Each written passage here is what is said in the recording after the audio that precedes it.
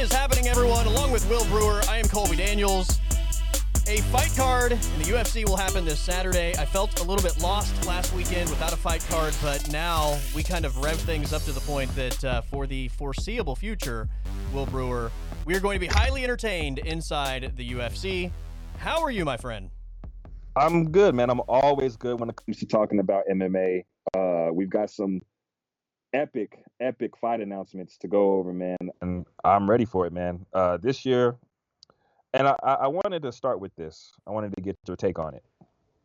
So we've got 284, 285, 286, 287. We know what the fights that are being announced. Can you remember a better four main event stretch than what we're getting?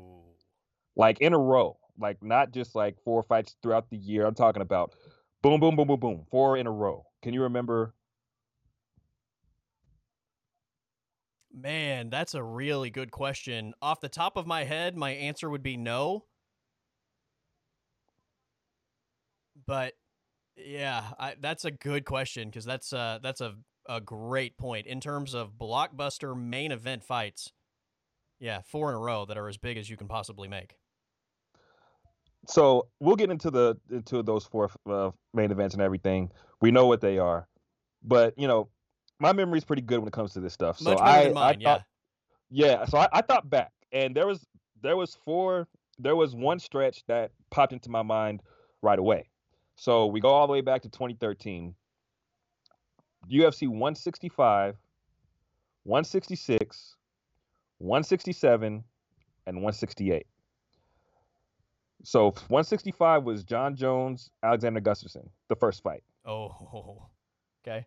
UFC 166 was Cain Velasquez Jr. dos Santos 3. Okay. 167 was George St. Pierre, Johnny Hendricks. Yeah. 168 was Anderson Silva, Chris Weidman 2. Wow. So I that is the only 4 fight stretch that I could think of that even compares to this. Yeah. But I think more so it's like the after effects of those 4 fights. They had a lot of stakes going into them, sure, but the fights were also good. Those are legacy type building fights, that all 4 of those. The 4 fights that we're about to talk about, they have the stakes, like former champions, legends, everything is in this. I mean, it's crazy. Yeah, I mean, it's, part of it is because we know what happened in those fights. Also, that kind of helps you, like, make that determination. Like, nobody had Johnny Hendricks, like, doing what he did against GSP, right? And then, I think we all still believe that he got robbed that night. But nobody thought Johnny Hendricks was going to beat GSP, and then in hindsight, he does. So maybe if you were looking back, like, before those 4 cards took place, you probably wouldn't put it in the same stratosphere. But I don't know. It's a good point. I mean, I don't remember necessarily, like, I wasn't following it closely at that point in time. Obviously, I was aware of the John Jones-Gustafsson fight, but, like, was there the hype around Gustafsson really, like, that ended up being a great fight, but did people expect that was going to be as great a fight as it was? I don't remember that or not. No. So this was the point when John Jones had just disposed of all these legends. He had just beat Shogun, Machida, Rashad Evans, all that. Everybody thought that John Jones was basically indestructible. So people would look at Alexander Gustafsson as just another name on the hit list. And then we saw the fight that we saw. And it's kind of the same thing with GSP Johnny Hendricks. We knew that Johnny Hendricks had heavy hands, but we just thought, he kind of just has a puncher's chance. And it actually turned out to be a very, very close, entertaining fight. Of course, the fights with the stakes, though, was the Cain Jr. trilogy fight. And then, of course, Anderson Silva, Chris Weidman, the rematch after Weidman shocked the world. Yeah. I mean, what we're getting with these 4 fights, I mean, number 1 versus number 2 pound for pound, the GOAT potentially returning, one of the welterweight kings going back for the title, and then one of the middleweight kings going back for the title against the guy he just can't beat. I mean, there's a lot more that goes into those 4 fights, but just to start with that, it's epic. Yeah. I would say looking at the hype around a 4-fight stretch, this would probably take the cake. In hindsight, if you reflect back on it, then that stretch is going to be tough to beat no matter what happens in these fights, right? in terms of looking back on how great the stretch was. But in terms of looking ahead, the unknown of what the fights are going to look like and just what they look like on paper or on the fight poster, yeah, this is, I think, as good as it gets. Here's the craziest part of this entire equation that you bring up, and I'm glad you brought this up because it was finally announced, which we're going to talk about. Alex Pineda, Israel Adesanya, UFC 287 in April. We just found out 2 weeks ago that in March we're getting John Jones, like you said, arguably the GOAT of the sport, making his return after a 3-year absence, but also making his heavyweight debut. We've got the trilogy fight between Leon Edwards and Kamaru Usman that's going to take place in London following the greatest knockout in UFC history in my mind. Oh, yeah, and by the way, probably the most overlooked main event of that entire sequence is pound for pound number 1 versus pound for pound number 2. When you lay it all out like that, I mean, there's no better 4-fight stretch. I mean, what the 4 fights that I listed is the closest thing, and it comes pretty close. But just those 4 fights on paper, it blows anything out of the water. Yeah. Number 1 versus number 2 pound for pound, and that's probably the least desired fight of the 4. I mean, there's a lot of questions, of course, among the hardcore fans, but everyone is thinking about John Jones, Cyril Gane. Everyone's thinking about what's going to happen in the trilogy with Leon and Usman. Everyone's thinking about what's going to happen with Pineda, Adesanya, who's going to make the adjustments. But this fight, number 1 pound for pound versus number 2 pound for pound, there's so many questions. I mean, of course, the easy thought is the bigger guy is gonna win, but Volk is so talented. How is he gonna look with adding that 10 pounds? He's not gonna do what Max did. Max just went in there and didn't cut weight. Volk is going in there he actually put on muscle and is doing it the correct way, putting on weight. Is he still going to be as fast? Is Islam going to have problems taking him down? If Islam isn't able to get Volk down, how is the stand-up going to look? Like, there's just so many questions in a fight like that.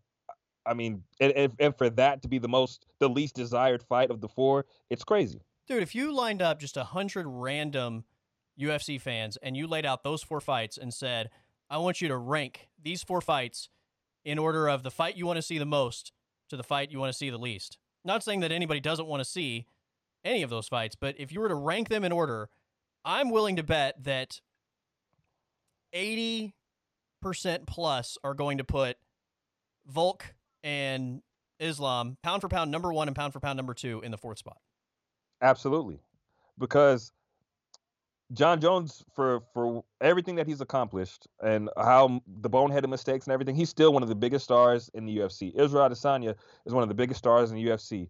Kamaru Usman, he may not be the star that Izzy and John Jones is, but he gained a lot of fans in his fights with Colby Covington and his fights with Jorge Masvidal. That he basically got the rub off of those fights, so people know who that guy is. I'm not really sure the same can be said about Volk and Islam. I don't think they've got the exposure to the casual fans that the rest of these guys have had. Yeah. Now, let me just say this. Leon Edwards, I seen this on YouTube.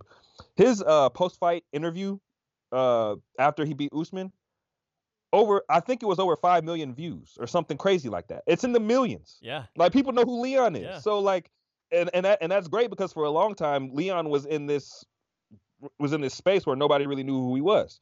So it's great that Leon's getting this recognition now, but Volk and Islam are kind of in this spot where they're great champions. They're the best of the best. Number 1, number 2 pound for pound, but they just don't have the exposure that the rest of these people have. I had a couple of buddies who casually watch the UFC ask me about Leon Edwards before the last Leon Kamaru Usman fight. Like, how good is this guy? Like, does he have a chance? Like, that sort of thing. And like, again, they're not diehards watching every week like we are, but casual fans that tune in for, every month or 2, depending on what the pay-per-view card looks like. And, other than being aware of his name, like, weren't really like too in tune with like, how good is this guy? Yeah. People like, I'll give you an example for how some of these casual fans are. When Leon was fighting Nate Diaz, people were like, oh man, I hope Nate Diaz wipes the floor with this guy. Nate Diaz is going to win this, and that. I'm just like, if you're thinking that, let me tell you, Leon Edwards is as skilled as they come. Nate Diaz, I'm not gonna say can't hold a candle to this guy, but there's a gap in the skill level between these two guys.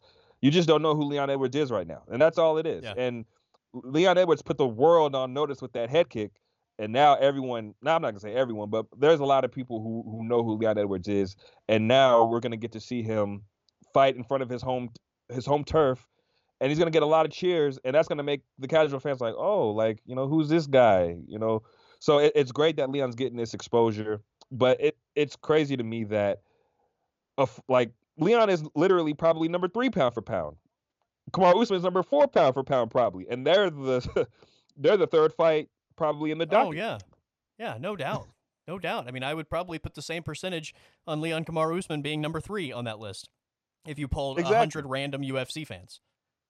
And it's not to take anything away from Izzy and Pereira, because that's a fantastic matchup, but just Izzy has built himself into such a star. I mean, Conor McGregor is the biggest star in the UFC, obviously, but Israel Adesanya has built himself into not only someone that you pay money to see, but he's also got the skill for it. Not saying Conor doesn't, but Yeah. Izzy is going to deliver 9 times out of 10. I mean, of course, he's fallen on, you know, people calling him boring and not taking any chances, but like, he's got the personality, he's got the skill, he's gonna sell the fight. There's literally no box that Izzy doesn't check. If you give him the right opponent, he's going to deliver a phenomenal fight, just like he did with Pereira in the first fight. Yeah. So Izzy's a massive superstar, and it seems like he's finally met his match with Pereira. That's a fight that people are going to want to see. And then, of course, John Jones has been a big star in the sport for a decade, so of course people are going to know who that is. But it's just crazy that we're at this point where the number 1, number 2, number 3, number 4 best fighters in the world are getting overshadowed kind of by John Jones and by Israel Adesanya. Yeah. All right, let's jump into some of these fights that have been announced over the last week before we make our picks for Saturday night's fight card. Saturday night's, or I should say Sunday morning's fight card, right? I think the main card begins at midnight. So technically the main card starts on Sunday morning. It was just announced Max Holloway and Arnold Allen, April 15th. I believe this is going to be a fight night main event. I love this fight. And for as much as I was pro Arnold Allen in the whole like featherweight interim title situation, there were 3 names being thrown out: Josh Emmett, Yair Rodriguez, Arnold Allen. Like the one guy that I thought should have been in it, and maybe it should have been a conversation for who the other guy was, I thought Arnold Allen was definitely number 1 on that list. He ends up on the outside looking in. Coming up next weekend, UFC 284, it's going to be in the co-main event, Yair Rodriguez and Josh Emmett fighting for the right to go face Volk next. I kind of hated how this all worked out for Arnold Allen.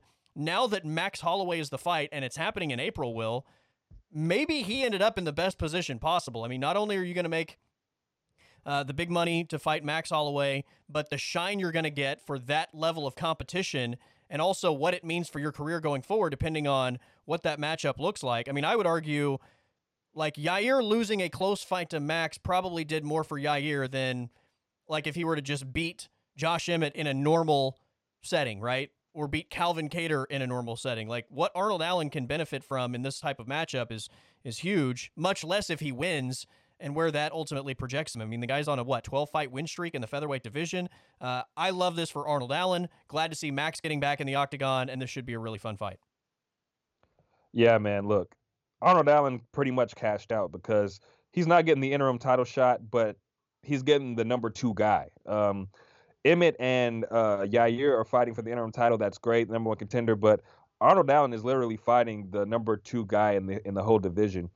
He didn't get the interim title shot, but this is basically the better thing in my mind. Yeah. I would actually question if Yair and Emmett Yair's already fought Max, but I'm sure Emmett would jump at the chance to face Max Holloway. Of course, you got the interim title on the line, so that basically guarantees you a title shot. But Max Holloway, the legacy, the rub that you get, the fan notoriety that you'll get from fighting Max Holloway, it's almost better than getting the interim title. So I'm so glad Arnold Allen is getting this fight. He deserves it. I was with you. I thought that an interim title fight should feature Arnold Allen, but of course, I think it was an injury that kind of prevented things for him. But now he's getting Max Holloway. This is a phenomenal fight. I think that Arnold Allen is good enough to compete for the title, but I haven't seen him over 5 rounds. I need to see it. He went like a round and a half with Calvin Kattar. We didn't get to see much. Right. Max Holloway is tough to finish, so we'll probably see a 5-round war, and we'll see how Allen's cardio holds up, what he looks like in the championship rounds. So we'll get a lot of questions, pretty much all of the questions that we need answered in terms of Allen becoming a champion answered when he fights Max Holloway. All right, so before we move to the UFC 287 announcements that were just made over the last several days, I do want to hit the Conor McGregor, Tony Ferguson rumors that are out there about these two guys being the next matchup, being the two coaches for the next season of The Ultimate Fighter, which, by the way, is the ultimate reality television series in terms of UFC and who you can bring in. I mean, just the characters that are Conor and Tony would be phenomenal, much less the fight. But in terms of this actually happening, and if this were to go down, I think for the UFC and what's best for the brand that is Conor McGregor, this probably is the fight that makes more sense than any other fight you could make, trying to get him back on the right track against a fight that is a winnable fight, but also a guy that has a massive name on the other side. Yeah, I mean, Conor McGregor's at a point in his career where I'm not going to say he needs the Ultimate Fighter, but it definitely doesn't hurt him to have the Ultimate Fighter at his disposal at this point.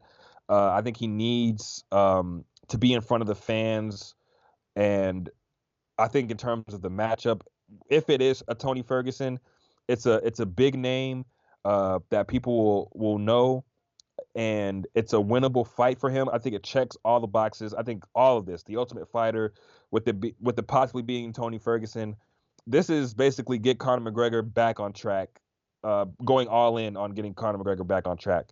I think that he's fallen on some hard times in and out of the octagon, and I think he needs to find the love for the game again. I think it's there, but I think it needs to be brought out of him. I think the Ultimate Fighter will probably help that. I think just him being around the fight game and going back to his roots, I guess. Like we saw how hungry Conor was when he was coaching Ultimate Fighter the first time, and then it led to him becoming a world champion. So I think all of it is just getting Conor McGregor back on track. If it's Tony Ferguson, I mean, it's a big name, but we've seen kind of where Tony Ferguson's fallen at this point. I think it checks all the boxes for Conor. Yeah, the build up to that fight would be incredible. The series, in terms of the show, would be incredible. Like, I love it. And again, whether you like him, you hate him, whether you think he's any good or he's over the hill and washed up, Conor McGregor is still the biggest name in the sport. And if you are the UFC, it serves you well to have him with positive momentum in any way, right? So whether it's lining him up against Michael Chandler or Tony Ferguson, like, that's a no-brainer to me. Tony Ferguson is still a massive name, but a much more winnable fight. Although I think the Chandler fight is winnable as well. But yeah, for the UFC, in terms of just doing good business, this one makes all the sense in the world. We had thrown out the idea of maybe the Masvidal fight, which I still believe at some point is going to happen because that will be one of the biggest fights in UFC history when it does. But I guess you can probably make that one a little bit further down the road than having to make it right now. Either way, I would love to see Conor McGregor, Tony Ferguson. The rumors will seem to be leading, before Tony Ferguson spoke up, the rumors seem to be leaning Conor McGregor, Michael Chandler as the next matchup, which also is a fun fight and makes a lot of sense. Apparently, Arman Sarukian called out Michael Chandler. Michael Chandler has since responded, basically saying no, that he's never even seen Arman Sarukian fight. And he says, I'm trying to get Conor. So that's why that's relevant. But I will just say this. I like Michael Chandler. I think he's a really fun fighter. He wants no part of Arman Sarukian, if we're just being honest, right? Like, no, he wants no part of that. And good for him to continue to chase the Conor fight, because that is a massive payday and a massive stage. Yeah, so if I'm Michael Chandler, he's built himself up in a way to where the money fights make a lot of sense. He's a fun fighter. He's been in Fight of the Year type fights throughout his entire career. So a fight with Conor, I mean, even though we know he's got a wrestling base, he's going out there to bang. And that's a fight that would favor Conor, because Conor is the longer fighter, the taller, all that good stuff. If Michael Chandler doesn't wrestle and just fights Conor McGregor standing up, that's a easy advantage for Conor McGregor. In terms of Michael Chandler and these other guys in the lightweight division, there's no way in hell. And I agree with Michael Chandler for this. If I'm Michael Chandler and I'm that close to a Conor McGregor payday, I am not even entertaining the idea of the Yeah. Arman Sarukians of the world, the Mateusz Gamrots of the world. While they're great fighters, they're not gonna come with the amount of money that comes with the Conor McGregor fight. Nowhere close. Not even a fourth, a fifth, a sixth. Like Yeah. it's a no brainer in terms of Michael Chandler. You have to understand where Michael Chandler is at this point. I don't think he's got many of these left in terms of being this close to a big payday like this. I think he's built himself up to a McGregor payday. And I think after that, we'll see what happens. But I think he's so close to it that he's got to cash in on it. I mean, I would probably pick Sarukian if that fight were to be made. And I'll say this, like if you're Chandler, what that does you no good. Number one, if you win, you don't get any shine from it, right? You're beating a guy that's lower in the rankings that doesn't have as big a name. If you lose, it's a big deal, but it's also a big deal because it's not like losing to Gaethje Right. or losing to Poirier, A, from the name standpoint, but B, from the entertainment value. If you lose to Arman Sarukian, you're doing it on the mat in a fight that's probably not going to be the most visually pleasing. So you're not even really gaining the positive, well, he was in a great fight. Because like that's the thing about Chandler, like even though he lost to Gaethje, that was the fight of the year. Even though he lost to Poirier, like that fight was that first round was as good as it gets, right? So like he lost those fights, but he still like wins a lot of fans in the process because of the type of fight it was. You don't get any of that, I think, in a Sarukian fight, right? None. There's literally nothing to gain from a Sarukian fight or a Gamrot fight. Yeah. Like you said, there's fight of the year, there's round of the year, there's knockout of the year with all these other guys, and they have names, so it doesn't really hurt him to lose those fights.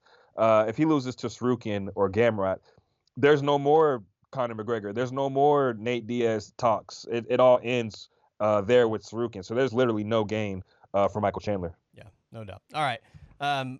287. We had a bunch of fight announcements over the last several days. The main event, UFC 287 in April, is going to be Alex Pereira and Israel Adesanya for the middleweight championship. It is the rematch, or the rematch of the rematch of the rematch, if we want to go back to the kickboxing days. What did we call the fourth fight between Moreno and Figgy? Like it's not a trilogy, but what is it? Quadrilogy? The quadrilogy, yeah. Quadrilogy. Okay, so in a sense, the quadrilogy of Israel Adesanya and Alex Pereira. This one is really interesting to me. Not because this fight was made. Like, we knew this was going to happen. It was just a matter of the timeline. Israel Adesanya says he's going to take some time off. He never really gave a timeline, but I sensed from just the way that he said it, the tone, all that, like, I got the impression that it was going to be an extended amount of time off. Like, not what a normal, like, fight between fights type situation would be, which is what this kind of is now. I kind of felt like maybe it's 9 months, maybe it's a year, something more in that range. So now we get this match announced. It's going to happen in April. If this was Israel Adesanya's timeline the whole time, then good for him.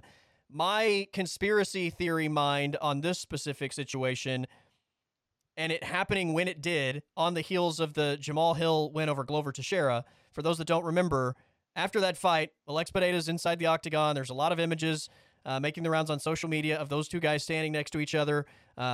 Glover is now going to solo mentor Pereira. No more fighting. He retires. So all of a sudden, there's a lot of steam pointing toward Jamal Hill and Alex Pereira at light heavyweight. And then as soon as all of that hype starts to build around what that fight potentially is, Israel Adesanya is ready to come back, and now we have the middleweight championship fight in April. Again, I don't know what his timeline was, but part of me kind of thinks that he came back sooner because it was influenced by maybe the ability of Alex Pereira to not only already in some ways dent his legacy at middleweight, but do what Izzy didn't do, which is going champ. Yeah, I think that's definitely got something to do with how quick Izzy turned this around. I was under the impression that Izzy would fight probably International Fight Week. This is a quick turnaround, especially with him saying that he wanted to take some time off. From November to April, that's not time off in my mind. That's actually a quick turnaround for a lot of fighters. Absolutely, that is, especially when you just lose a title and everything.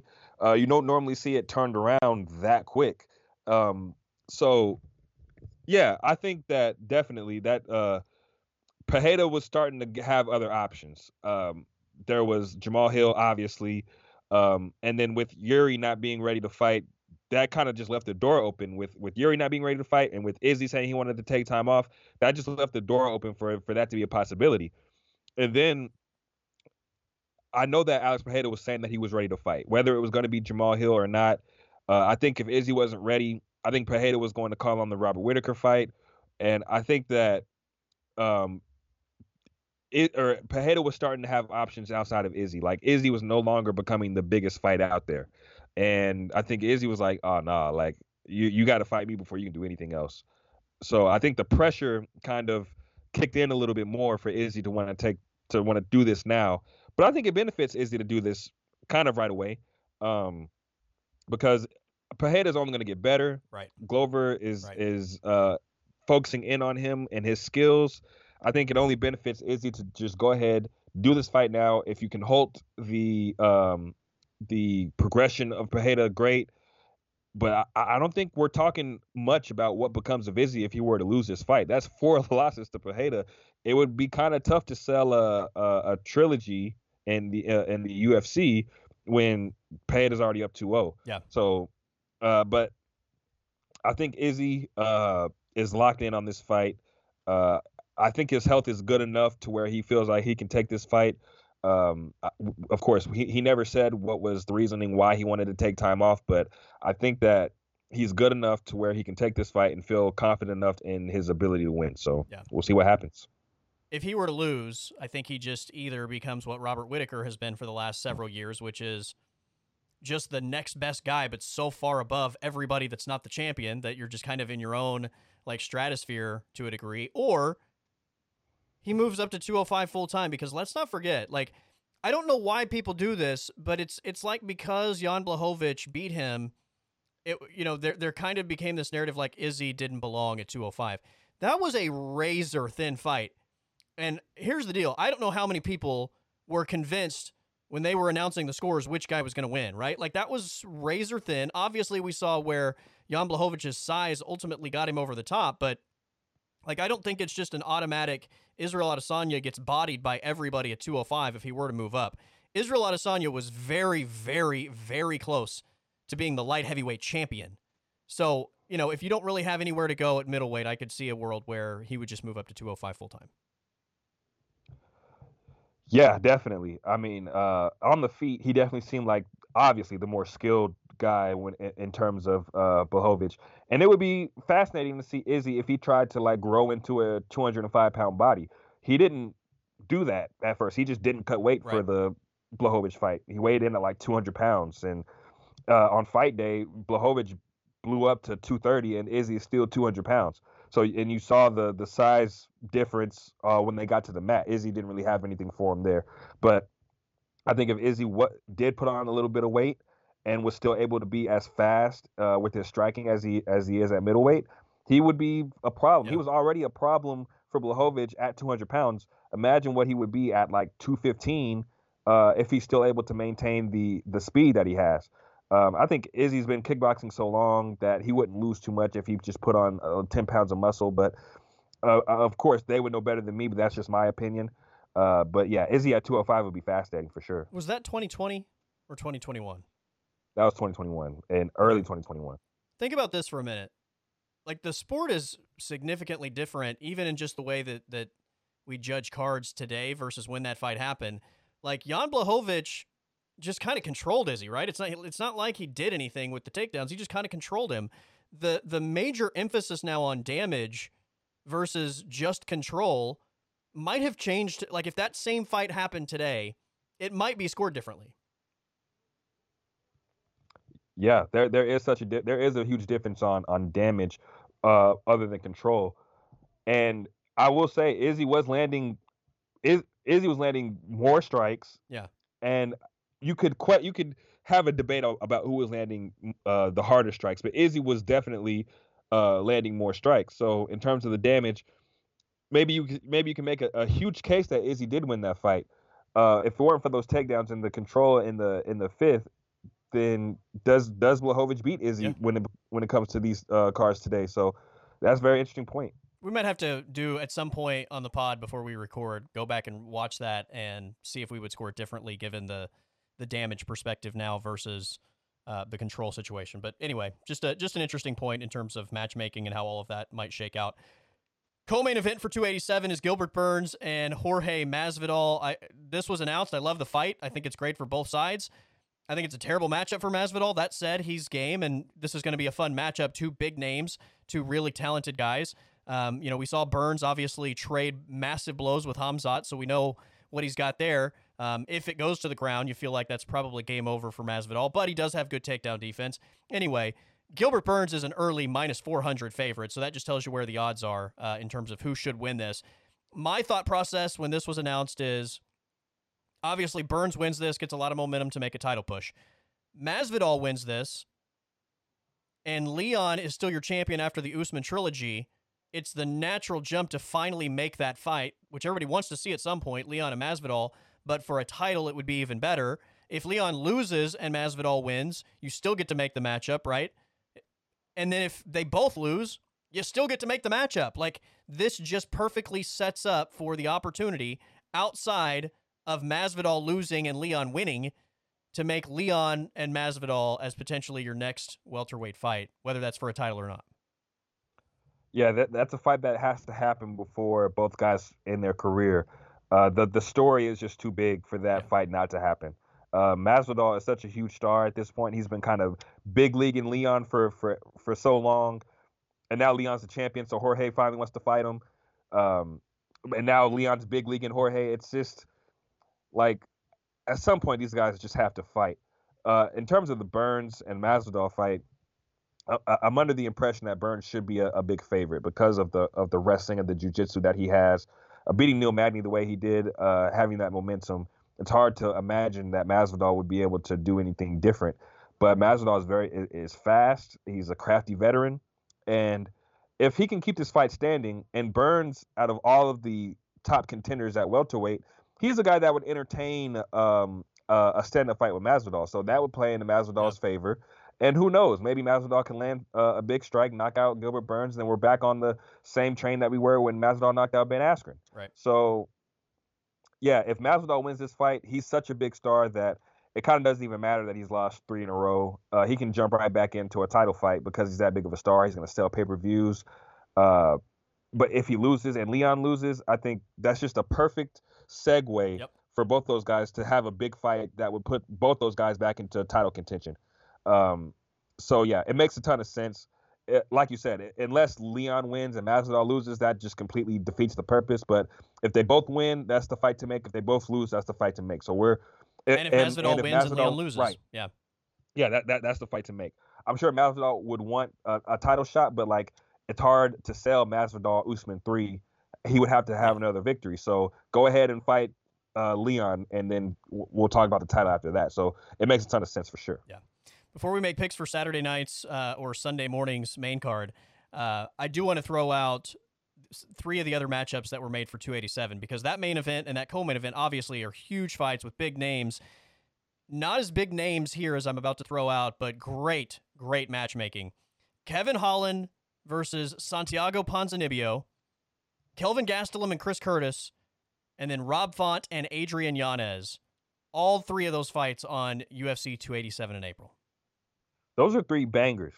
I mean, on paper, those are 3 bangers. I'm pretty sure Rob Font, Adrian Yanez is going to be a banger. I don't think there's no way that fight won't be. 2 guys that love to stand up and love to scrap. Kevin Holland and Ponzinibbio, 2 other guys love to scrap. We just saw Ponzinibbio knock out Alex Morono. We just saw Kevin Holland and what he did with Wonder Boy. 2 stylistically pleasing fighters going at it. We'll see what happens. And then Gastelum and Chris Curtis. That's the only one where that's a little bit of a question because Gastelum, while he likes a good scrap, he needs a win so bad that I wouldn't be surprised if he would try to revert to his wrestling because he is a good wrestler. But Chris Curtis has shown such good takedown defense that this might just have to be a stand-up war. Yeah. Either way, for that to be the card, Yanez, Font, banger. Gastelum, Curtis, banger. Ponzinibbio, Holland, banger. Burns, Masvidal has all of the potential to be a banger for sure. And then we already saw what Pereira and Izzy is going to be. So that is a very phenomenal main card for sure. Yeah. Well done, UFC. All right, let's make picks for Saturday night / Sunday morning's main card, UFC Fight Night, Derrick Lewis and Sergey Spivak, your main event. The card starts in the welterweight division. We have Yusaku Kinoshita and Adam Fugit, or Fugit. I'm not sure which one it is. Kinoshita is the minus 334 favorite, plus 250 for the underdog. I mean, you said that first name so phenomenally that I think you just should have ran with whatever you said on the first one with the second name. I mean, it just seemed like it all flowed. You shouldn't even questioned it. Thank you. I would have been like, oh yeah, for sure. But it seems like Kinoshita is a big time prospect. My money's gonna wait a minute. Am I even supposed to be picking first? You are, because you got the main event win with Jamal Hill over Glover Teixeira, which was a 5-point swing. That's right. So I'm up, like, are we tied or am I up one? You're up one. I'm up one. Okay. So yeah, my pick's gonna go with Kinoshita. Kinoshita for me as well. Like you said, big time prospect making his UFC debut. This is possibly a statement type of performance from him. All right, in the featherweight division, it is Doo-Ho Choi and Kyle Nelson. Choi is the minus 188 favorite, plus 162 for Kyle Nelson. Man, it's good to see the Korean Superboy back in action, man. I mean, the UFC Hall of Famer, right? Yes. For his fight with Cub Swanson. But he's always been a fun fighter, but he's fallen on some hard times. It's been hard for him to consistently be in the octagon because of his military stuff, and I think he's been knocked out in his last two. So he's always in bangers though, so you got to give him credit on that front. But I think with this one, he's kind of taking a step down in competition. It's been a minute for him since he's been in the octagon, but I like him to win this fight. I think he's skilled enough to win this fight, but I do expect this to be exciting. I do expect this to be a risky fight for him, but I think he's just the more well-rounded and more experienced guy. So I'm going to go with Doo-Ho Choi over Kyle Nelson. He hasn't fought since 2019, which is crazy to me. It's been that long, but this guy's getting, I think, the type of matchup that should allow him to have success if, the 4-year now layoff isn't a big factor overall. So I think the odds probably, to me, represent more like the question of, what does he look like with this long layoff versus just what I would expect otherwise. So same pick for me as well. All right, fight number 3 on this main card takes us to the heavyweight division, Marcin Tybura and Blagoy Ivanov. Tybura is the favorite at minus 160, plus 130 for Ivanov. So this is a really good heavyweight tilt. I think that Blagoy is so tough to get out of there. I mean, I've seen him fight against Junior Dos Santos back when Junior was still Junior, and Junior couldn't get him out of there. Derrick Lewis couldn't get him out of there. I mean, there's so many guys who you expect to knock this guy out, but he's always took a majority of these guys to a decision. I think he's good, but I think that Tybura will be able to control him and win on points. I don't expect this fight to be a finish.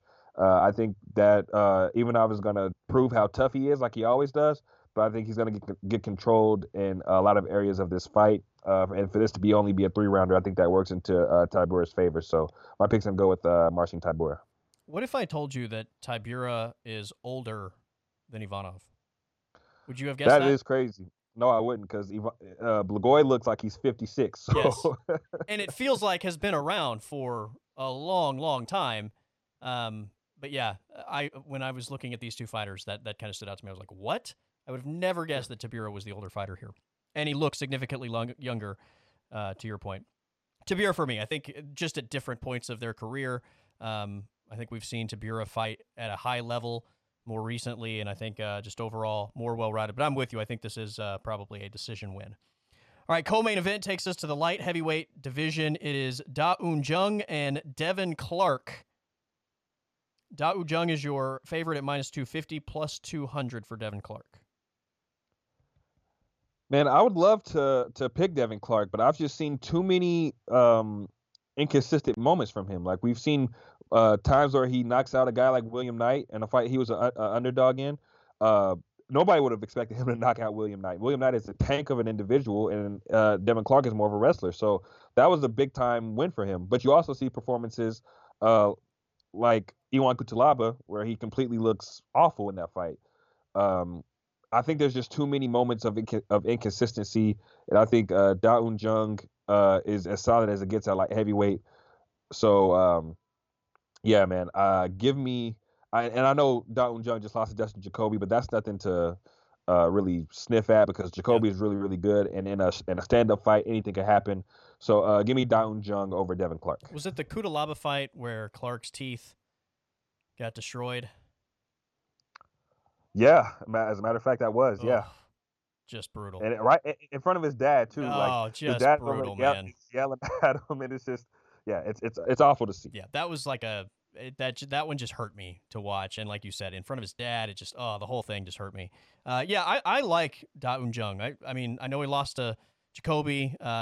Jacoby finished him, but I think he's an exciting fighter if he can prevent Devin Clark from taking him down, which I think he will be able to. All right, heavyweight division gives us Sergey Spivak and Derrick Lewis. Sergey Spivak is actually the minus 265 favorite, plus 190 for the Black Beast.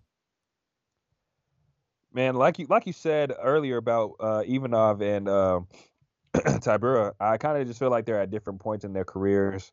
I think Spivak is really starting to put it together. You can tell he's very very locked in. And this is a proper step up in terms of competition, but I think he's fighting a similar type of fighter. Like he beat Greg Hardy, who's a heavy hitter. He beat Augusto Sakai, who's a heavy hitter. He's kind of beat them in similar ways, right? With his takedown, ground and pound. Whenever he gets on top, he's proven to be very very heavy on top, and he's been able to get finishes. And he's really starting. He's come a long way with his hands as well. I think that last performance with Sakai really told me a lot about him, and that he's really starting to put everything together. I think Derrick Lewis, of course, the heaviest hitter in UFC history, but it's just hard to tell with him at this point because you have fights where he shows up against Curtis Blades, and then you have those other fights against the likes of Sergey Pavlovich, which Pavlovich is awesome. Obviously, we've seen what he's done to Tai Tuivasa, but I think that Derrick Lewis, it's always those fights where you like him. Like I liked him against Tuivasa, he didn't do well. I liked him against Pavlovich, he didn't do well. Cyril Gane, I didn't like him in that fight, but I mean there was really no way Yeah. that he was going to win that one. Like Derrick Lewis always has a puncher's chance, but I just think unless he lands that big right hand, then what happens after that? So it's hard to tell for me with Derrick Lewis. So and I know he's in shape and he's been running and he looks phenomenal right now, but I just think that Spivak has shown a level of consistency that Derrick Lewis just hasn't. So give me Sergey Spivak, and I kind of think that Spivak will end up finishing him. Okay. I feel like I would have a different take on this fight if it were 3 rounds versus 5 rounds. Not because I feel like I would pick the finish to be different. Like, Derrick Lewis is not going to win a decision over Spivak. Like, he's either going to knock him out or he's going to lose a decision or finish. Like, that's just not the kind of fighter Derrick Lewis is.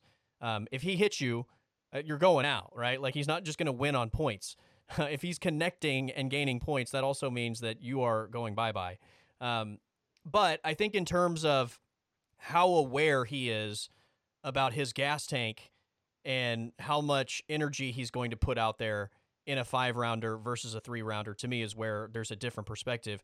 I feel like in these I'm at the point now where I would only prefer the Derrick Lewis fight in 3-round fights on pay-per-view cards, right? Like, he's such a big name, you have to put him in a main event if it's not a pay-per-view card. But put him on a pay-per-view card in a 3-rounder, and I think we consistently get a Derrick Lewis that maybe is a little bit more ready to throw as opposed to having to somewhat just pick and choose his shots as carefully as I think we've had to see him do it recently. I feel like this is every Derrick Lewis fight. You're either banking on him landing the one big shot or the other guy being more well-rounded. It's so hard. Like when it's Derrick Lewis against another guy that's like the one hitter quitter, I'm always going to go Derrick Lewis. In a matchup with a guy that I think is at least this good and this well-rounded, I'm going to go Spivak. I hope I'm wrong. I would love to see Derrick Lewis. There's nothing like Derrick Lewis with some positive momentum coming off a knockout, right? Because we all have the conversation like he could win the championship because it only takes one. But it's going to be Spivak for me. Yeah, man, it's just hard to really see where Derrick Lewis is at this point.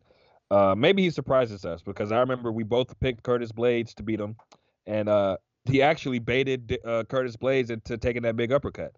And like you said, it is a 5-rounder, so I do feel like Derrick Lewis is more aware of his gas tank in 5-round fights. So, maybe he forces Spivak into a mistake. That's something that definitely could happen. Yeah. And maybe Spivak is going to be so eager to get at Derrick Lewis that he makes a mistake and just leaves himself open for Derrick Lewis to hit him. But I think that just Derrick Lewis has been so inconsistent that we just don't really know what Derrick Lewis we're going to see. So, and it just seems like Spivak is just hitting on all cylinders right now. But yeah, you're right. Like I hope that Derrick Lewis does win because it's always fun. His post-fight speeches are always fun. It's just great for the sport when Derrick Lewis is winning. So you want to see him get back, but it seems like it's a tall task for him. Yeah, no doubt. All right, man. Should be a fun card. Maybe take a nap Saturday afternoon before this thing gets underway because it's going to be a late finish, approximately 3 a.m. finish for this fight card. But can't wait and glad the UFC is back after a week off. Yeah, and also Bellator is going to be on before the UFC, I believe. So I think we could possibly have a night full of MMA. So by the way, I marked that Fedor fight on my calendar wrong because I mentioned it last week coming up last weekend, and I was looking for it on Saturday, and I was like, "Where is this fight? I can't find it on my TV guide anywhere." And so I ended up looking on the internet, and I realized like I had marked it down as on the wrong Saturday of when it was happening, and then I was like, shit. Well, I guess I'm not watching that fight tonight. Have to wait another week. It would make sense. It would make sense for Bellator to have that fight on a week where the UFC's not doing anything. Yeah. But at least they're doing it at a time the UFC's not on. So, we'll be able to jump in from big time Bellator free TV to the UFC Fight Night. So it's going to be a big night for the heavyweight division in both Bellator and the UFC. No doubt. All right, buddy. We will be tuned in on Saturday, and we are talking pound for pound number 1 versus pound for pound number 2 this time 1 week from now. Will Brewer, have a great week. We will catch up over the weekend, my friend. Yes, sir. Have a good one, man.